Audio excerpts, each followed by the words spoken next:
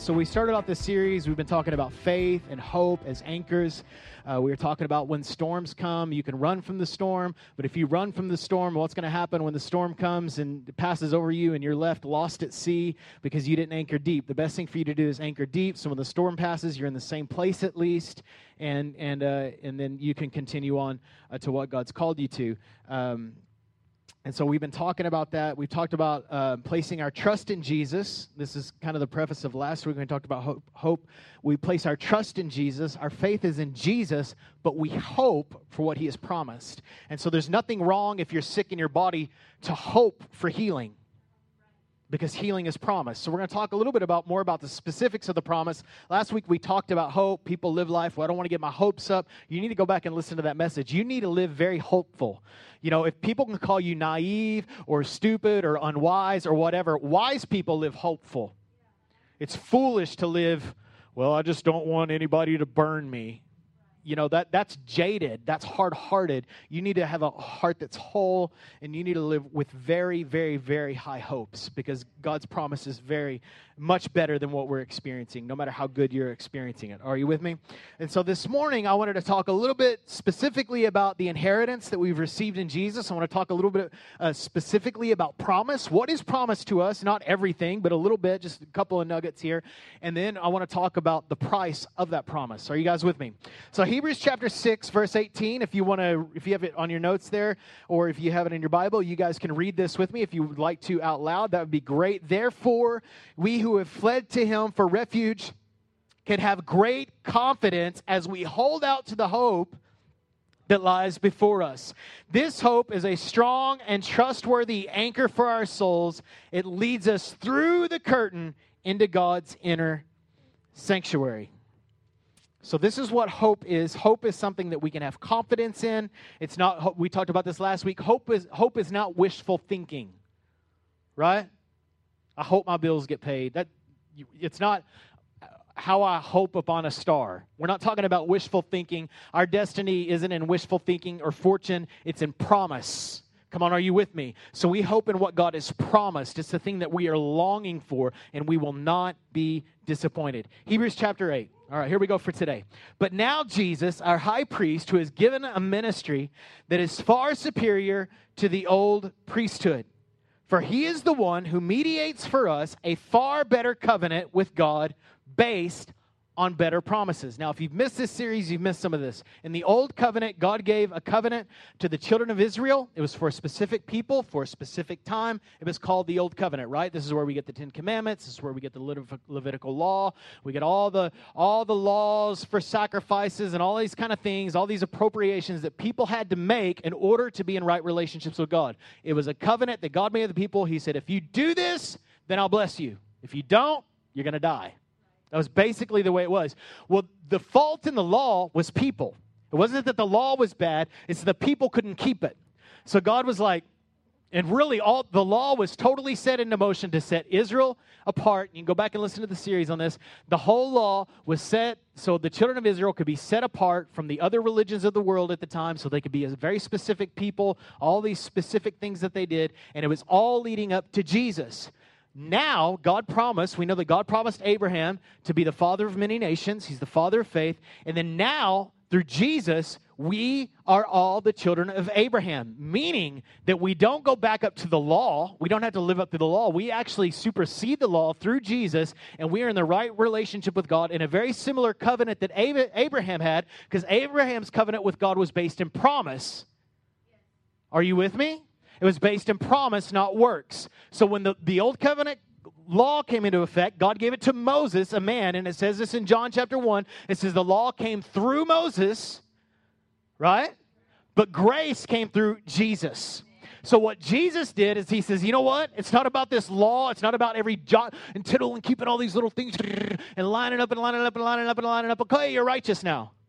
No, he said, no, that the law came through a man, Moses. He was the system. He was the man that administered that. He was of God, all these kind of things. But he said, now grace came through Jesus. So this is what kind of the backup to where we're at. So this covenant that we have is based on better promises. Everybody look at your neighbor and say, it's better. You know, we know all these people, they're going back and they're keeping like, they're not even Jews, and they're keeping like the old covenant law. I'm like, what, are you a Jew? You know, what are you doing? Why are you worried so much about that? And some of you are like, oh, we don't have to do those things. Understand that in the law were things that were, how many of you know that before Moses ever gave the law, it was already a sin to murder? Yes, it was already a sin to covet. All these things were already sin. The law was just reinstating it. Are you guys with me? Okay, so it says this based on better promise. It is for the first covenant had been faultless. If the first covenant had been faultless, there would have been no need for a second covenant to replace it. But when God found fault with the people, right, because they couldn't keep it, he said this, the day's coming when I will make a new covenant with the people of Israel and Judah. This covenant will not be like the one I made with their ancestors when I took them by the hand and led them out of the land of Egypt. They did not remain faithful to my covenant, so I turned my back on them. Wow. But this is the new covenant I will make with the people of Israel on that day, says the Lord. I will put my law in their minds, and I will write them on their hearts. I mean, it's a lot better when it's in you than it's a list that's outside of you. I will be their God, and they will be my people. And they will not need to teach their neighbors, nor will they need to teach, they will not need to teach their neighbors, nor will they need to teach their relatives, saying, you shall know the Lord. For everyone from the least to the greatest. How does that happen? Through Jesus, through faith in Jesus. Will know me already, and I will forgive their wickedness, and I will never again remember their sins. This is the new covenant. When God speaks of a new covenant, the writer of Hebrews, it means that he has made the first one obsolete, and it is now out of date and will soon disappear. Check it out. This was the covenant. Okay, do this, get this. Do. The old covenant was for specific people. We've talked about that. The descendants, right? The descendants of Abraham. Jesus came along, and because all the descendants, all the Jews were like, well, we're not slaves to anyone. In John chapter 8, they're like, we're not slaves to anyone.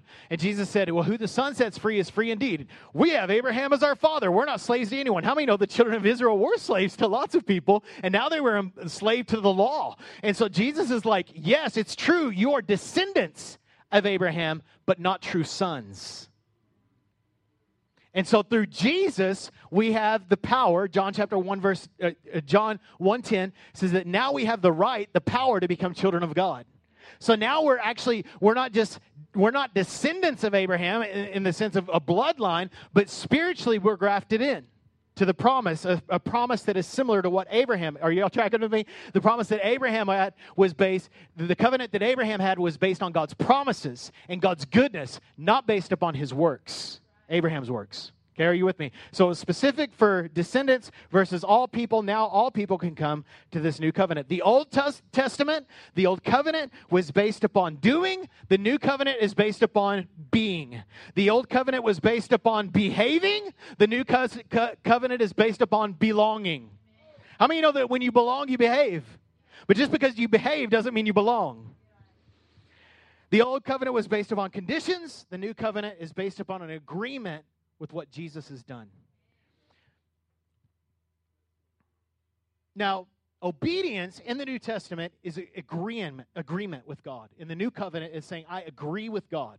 So there is obedience in it. Are you with me? But in the Old Covenant, obedience was based upon labor. How hard can you work? How much can you sacrifice? The Old Covenant was based upon the sacrifices of many. The New Covenant is based upon the sacrifices of one.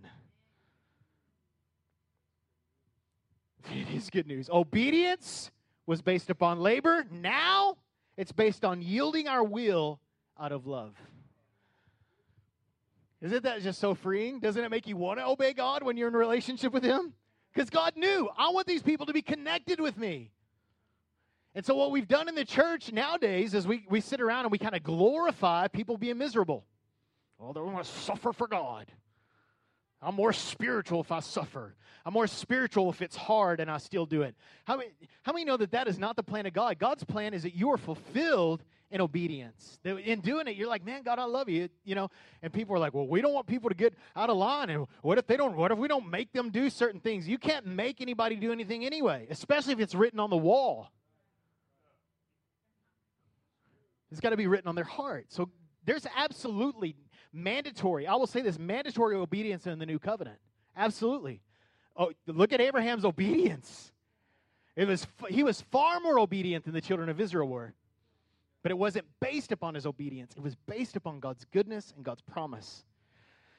Whew. Good news. Heart-driven obedience versus self-discipline. Self-discipline is important. But if that's all you got and you got no heart, it's not going to last very long. Come on, are you with me? 2 Corinthians chapter 3, verse 5. It is not that we think that we are qualified to do anything on our own. Our qualification comes from God. Look at your neighbor and say, you're qualified. You're qualified. Look at your other neighbor. You're qualified. Our qualification comes from God. He has enabled us to be ministers of this new covenant. Okay, Moses was a minister of the old covenant. You are a minister of the new covenant. How can you minister something or admin something that you don't have?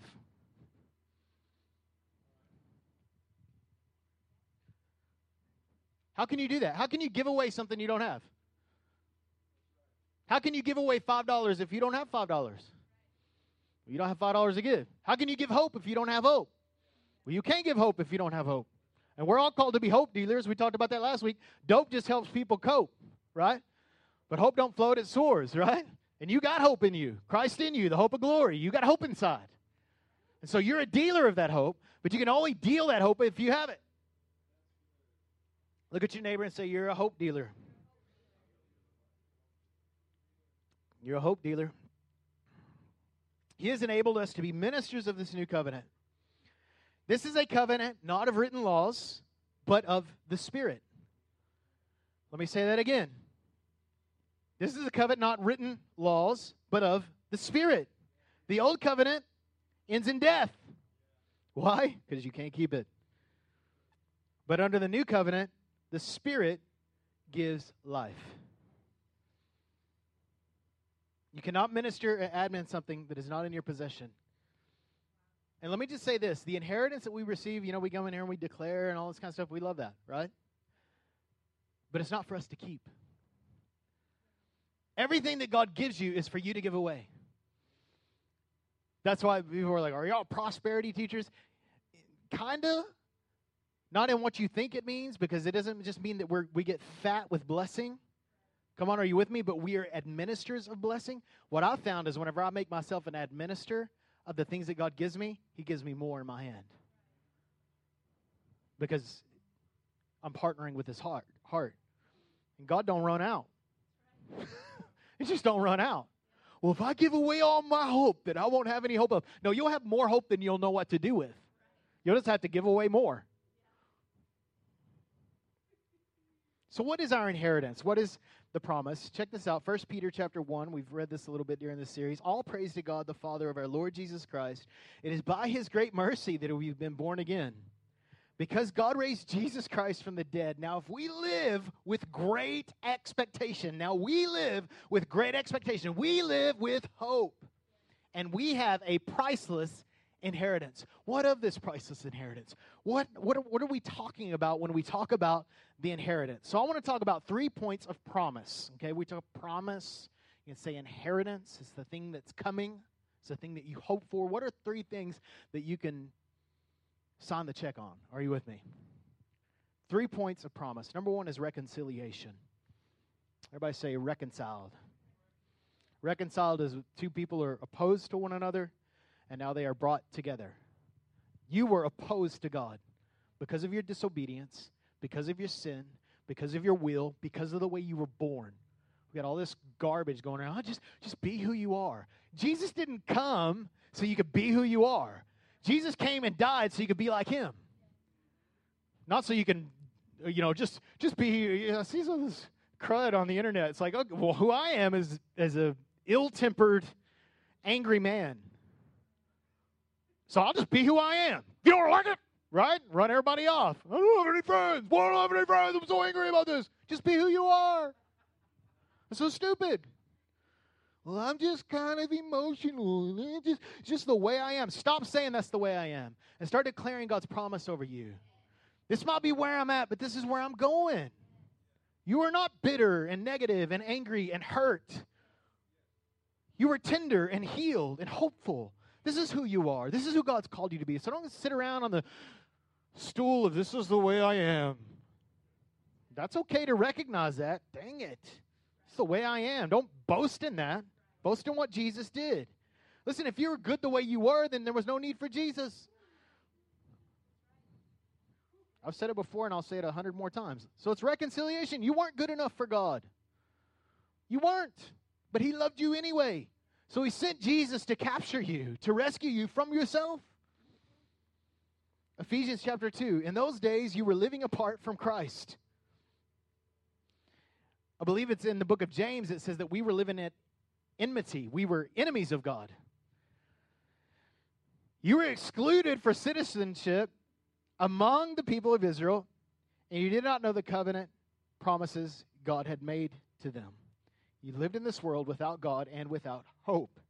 But now you've been united with Christ Jesus. You lived in the world without God and without hope. But now you have been united with Jesus Christ. Once you were far away from God, but now you have been brought near to Him through the blood of Christ. So that's the way you were. That's the way I was. That's the way you were. That might be the way that you are now. You are far away from God without Jesus. But God has a way of bridging the gap through the blood of Jesus. And listen, reconcile doesn't mean that you're okay with God and you're getting by with God. It's not like, oh, I'm reconciled with God. We're on okay terms. No. You're not on okay terms with God through Jesus. You're on amazing terms with God. This is why it says in Hebrews that we can approach the throne of God boldly. That you can go with God with confidence. You don't have to go to God and be like, oh, well, God, you know when I lost my temper this week, and Lord, you know when I drank a little bit too much last night, and oh, you know that I didn't treat those people at work. You don't have to go to God like that. You go to God and you be like, man, God, I know that I blew it this week, but I thank you that the sacrifice of Jesus is enough. So I do ask, God, that you clean me up from that stuff, and God, that you help me to follow your spirit and not follow my flesh. Come on, are you with me? This is the way that you go before God. Not like cockiness, oh, thank you, Lord, righteous and I've been living in sin all week. No, not all that. But you go before God. The scripture tells us as we go before God humbly, we go before God with contriteness whenever we've blown it. We go before God and say, man, God, I know that I did that, but you said I could come, so I'm coming. And I just ask that you just clean me up and just help me to walk in the newness of life that you've promised me. And so you're not just brought in. Listen, you're brought into God's family. You're a child. You know, when my son wakes up in the morning, even though he's made bad choices maybe the day before or whatever, or got grounded from his, Minecraft, he doesn't walk in the living room going, Dad, is it okay that I come in the living room today? Is it even okay that I'm awake? Okay. Hey, Dad, can I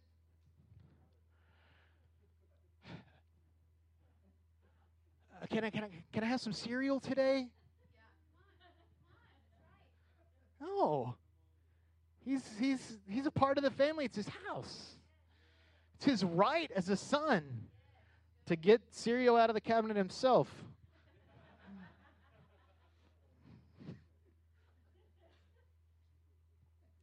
Or with my help. You're not just okay. You're on good terms with God because of Jesus. Now, if you haven't surrendered your life to Jesus, then you're at bad terms with God. You're enemies with God. God's not mad at you. He's not frustrated at you. He gave you the best thing He could ever give you through Jesus, and you just have to say yes to that. And you have to trust what Jesus did. But understand that is your promise. The greatest thing that we have in Jesus is we're reconciled with God. This is what he says in the new covenant right there. I will be their God and they will be my people. He's like, I am personal. I'm not up on a mountain somewhere or up on a list of rules on the wall or hiding in a tabernacle. I'll come and I'll be in you and I'll live in you and I'll dwell in you and I'll function in you. I'll never leave you and I'll never forsake you. We will always be together, you and me. And our hope is that we would never live without that. This is a promise from God. You know, I used to read that scripture and have that scripture read over me. He will never leave you or forsake you. Was like, he's watching you all the time. It's like, and I believe he is. Listen, there is a righteous standard that we need to walk in. Are you with me? But he's not like ticked off at you, like waiting to write the next traffic ticket. You know, that's kind of the way we approach God. He's like a police officer following us around. Well, make sure you don't.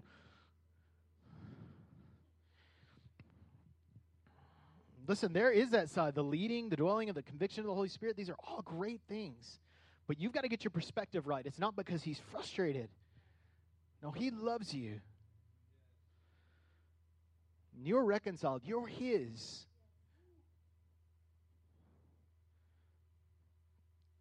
Listen, you didn't do anything to make it that way. And you can't do anything to change it. My son is my son. He will always be my son. There's nothing he can do to change that. He's mine. I have spiritual sons that are in jail right now. And they're still my spiritual sons. They've screwed up. They made stupid decisions. They're in jail. They're paying, the worldly penalty for their quote-unquote sins. But nothing changes that. I still love them the same. Because you don't change that. You don't change family. You don't get out because you cussed today. Thank God. Right? Because you were negative today. Because you had a bad attitude. You don't get out for that. There's a point that you can live, I believe, of rejecting Jesus and saying, no, I don't want anything to do, and you can move out of the house. I firmly believe that. But you don't have to fear that. You just love on him. Let him love on you. So reconciliation. Number 2 is provision. You know, the thing that God has always done throughout Scripture is he's always provided. You know when Adam and Eve blew it? Adam and Eve blew it. So God shows up to hang out with Adam like he always did. Now, if God was mad at Adam, why did he show up? He didn't show up to yell at him. What did he do? Adam, where are you at? It's funny when God asks you where you're at. Like, he knows where you're at, but he wants you to know where you're at. And Adam's like, oh, I was hiding. Oh, I was hiding. What are you hiding for, Adam? Right? I mean, he knew why he was hiding, right? I mean, he's God. Why are you hiding, Adam?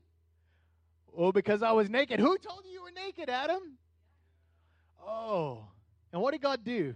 You're so stupid. God dealt with the issues of sin. He absolutely did. But what did he do? He provided for them clothing to cover their shamefulness. And God covered Adam and Eve, and he provided for them, even in the midst of their sin. There were consequences for their sin, but God provided for them. We look at Abraham on Mount Moriah. We talked about this last week. He provides for Abraham, right? He's like, I'm going to have to give my son. This is what God's calling me to do. I'm going to give my son. And God's like, oh, no, you're not. Don't lay a hand on that boy. God provides. Listen, God has promised to provide for you emotionally, and God has promised to provide for you financially. You need to quit worrying about this is what Jesus said, right? Why do you worry? Why are you going to worry about the birds of the air, right? Matthew 6. Why are you worried about the birds of the air? Does God not take care of the birds? Does God not take care of the plants? And God not take care of the earth? For sure he's going to take care of you. So seek first his kingdom and his righteousness, and he will take care of everything. So there is an agreement that we have to make. We say, God, I will seek you first and your kingdom, specifically in the area of my finances. And if I do that, I know it puts me in a worry-free zone. And even when you do something stupid sometimes and you didn't seek the kingdom first, he's got the goodness and the grace to come in and provide for you because he's a good daddy. I mean, if Judah loses his shoes, which he does all the time, I'm not going to be like, well, sorry, son. You're just going to have to go to school barefoot today, just like Grandpa used to have to do, right? Just kidding. Right? No more shoes for you. You have to spend the rest of your life saving for shoes and buying your own shoes. I'm not going to buy you any more shoes. It's kind of the way we think God is. Listen, Philippians 4, at the moment, I have all I need. And more, I am generously supplied with the gifts you sent me in Epaphroditus. Epaphroditus. I actually put the pronunciation on there so I can say it right. And nobody correct me like they like to do when I'm preaching. Epaphroditus. They are sweet-smelling sacrifices that is acceptable and pleasing to him. So he's saying, your gift to me is a gift to God, is what he's saying. And the same God who takes care of me will supply all your needs according to his glorious riches, which have been given to us in Christ Jesus. Listen, God is a good supplier and a good provider, not according to your need. It's not according to your need. It's according to his goodness. Let me read that again. He will supply all your need from his glorious riches. So it's not according to what you have. It's according to what he has. And he has everything. He has everything. The earth is the Lord's and the fullness thereof. He has everything. So, and he's going to provide for you. He's going to take care of you. You don't have to go around, I don't know that I could be generous because right? I don't know if I can tithe because I don't know if the bills will be paid. My God will supply all your needs according to his riches and his glory. You can be generous. You need to be a good steward. Come on, don't be stupid. But it's not limited to your resources. The only limitation is his riches. The only limit on God's provision is his riches, which don't run out. So there's really no limit. There's no cap on the goodness of God. There's no cap on God's riches. Right? So no matter your education, no matter your job, no matter what your paycheck says or who you're working for, they aren't your provider. God is. Because it's according to his riches that he'll take care of you. It's not it's not according to your spirituality. It's according to his goodness.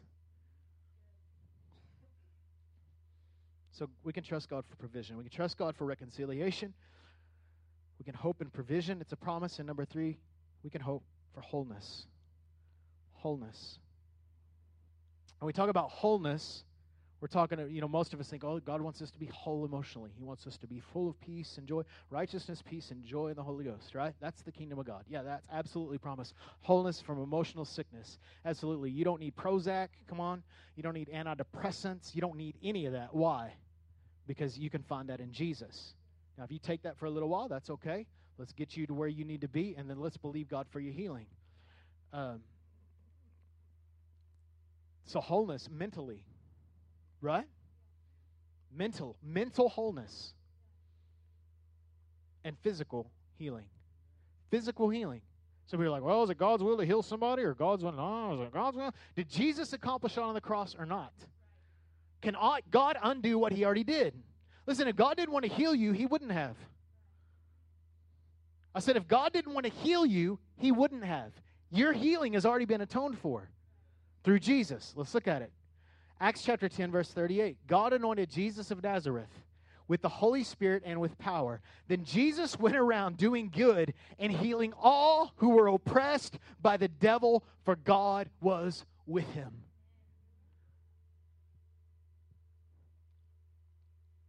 Jesus says this, 1 John chapter 3, verse 18. By the way, sickness, all sickness, mental sickness, physical sickness, solar sickness, all those things are a result of the fall. Because sin entered the world. It's not because necessarily you sinned, but it's because you are alive in a fallen world. Just like your body will decay, right? You'll get old and you'll die, right? That's going to happen.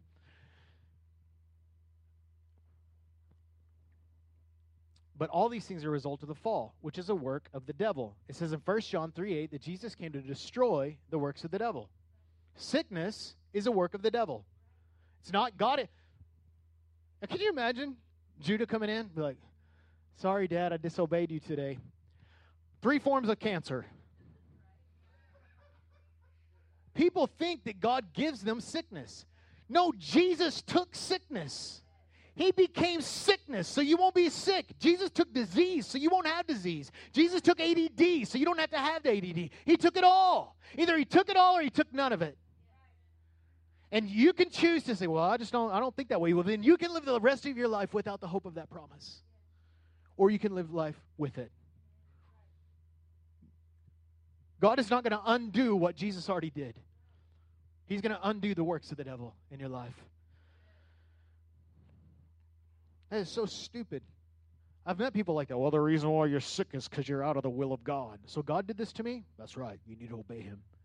And then you'll quit being sick. What is that? That's bad theology. What a good dad you are. Come here, son. Let me give you a headache.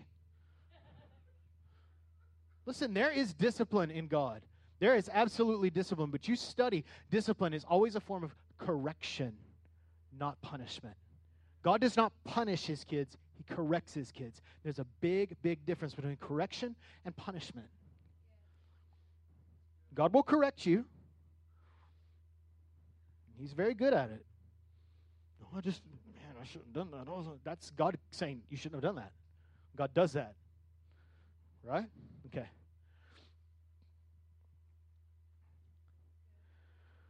So, okay. All right, Josh, I'm with you. Where are you at? So how do I see these things in your life? There is an appropriating in our lives of what God has promised us. There is. It's not just you just wake up one day, I accept Jesus, and boom. I'm completely healed, right? All my finances are in order, right? Everything.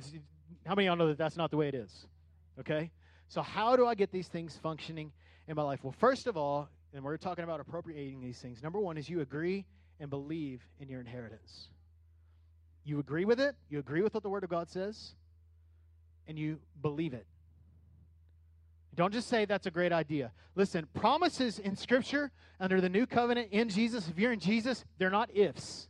The only if is if you come to Jesus. That's the only if. The promises aren't if you do this. No, they're promises. They're God's promises. He don't need a man to do what he is doing. He'll use people, but he don't need them. God wants your help, but he don't need it. So number one, you agree and believe in your inheritance. Number two, you steward what is in your possession.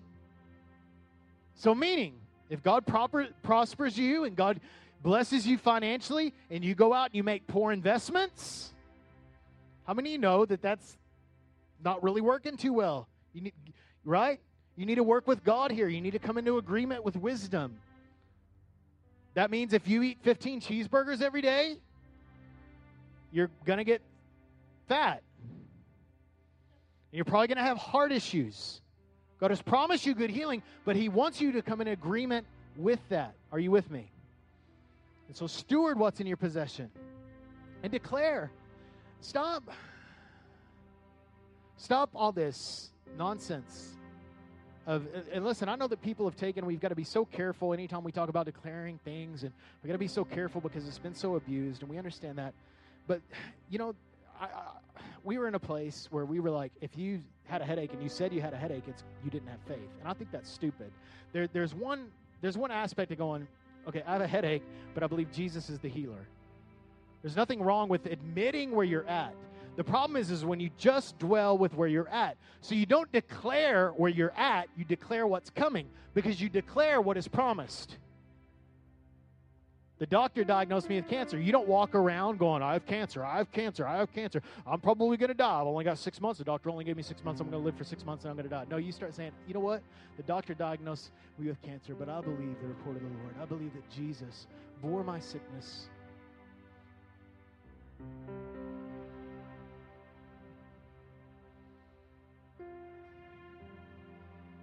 And a lot of us, man, it's just emotional health. It's like we lack peace in our life. We're frustrated all the time, right? We don't sleep well because we just got this gap emotionally that God wants to fill. And we're living our life just trying to manage frustration.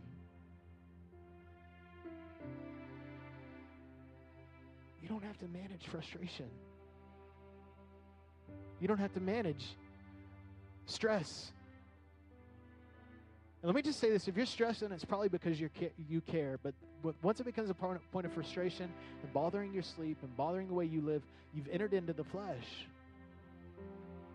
You started functioning from your soul. Start declaring, He is my peace.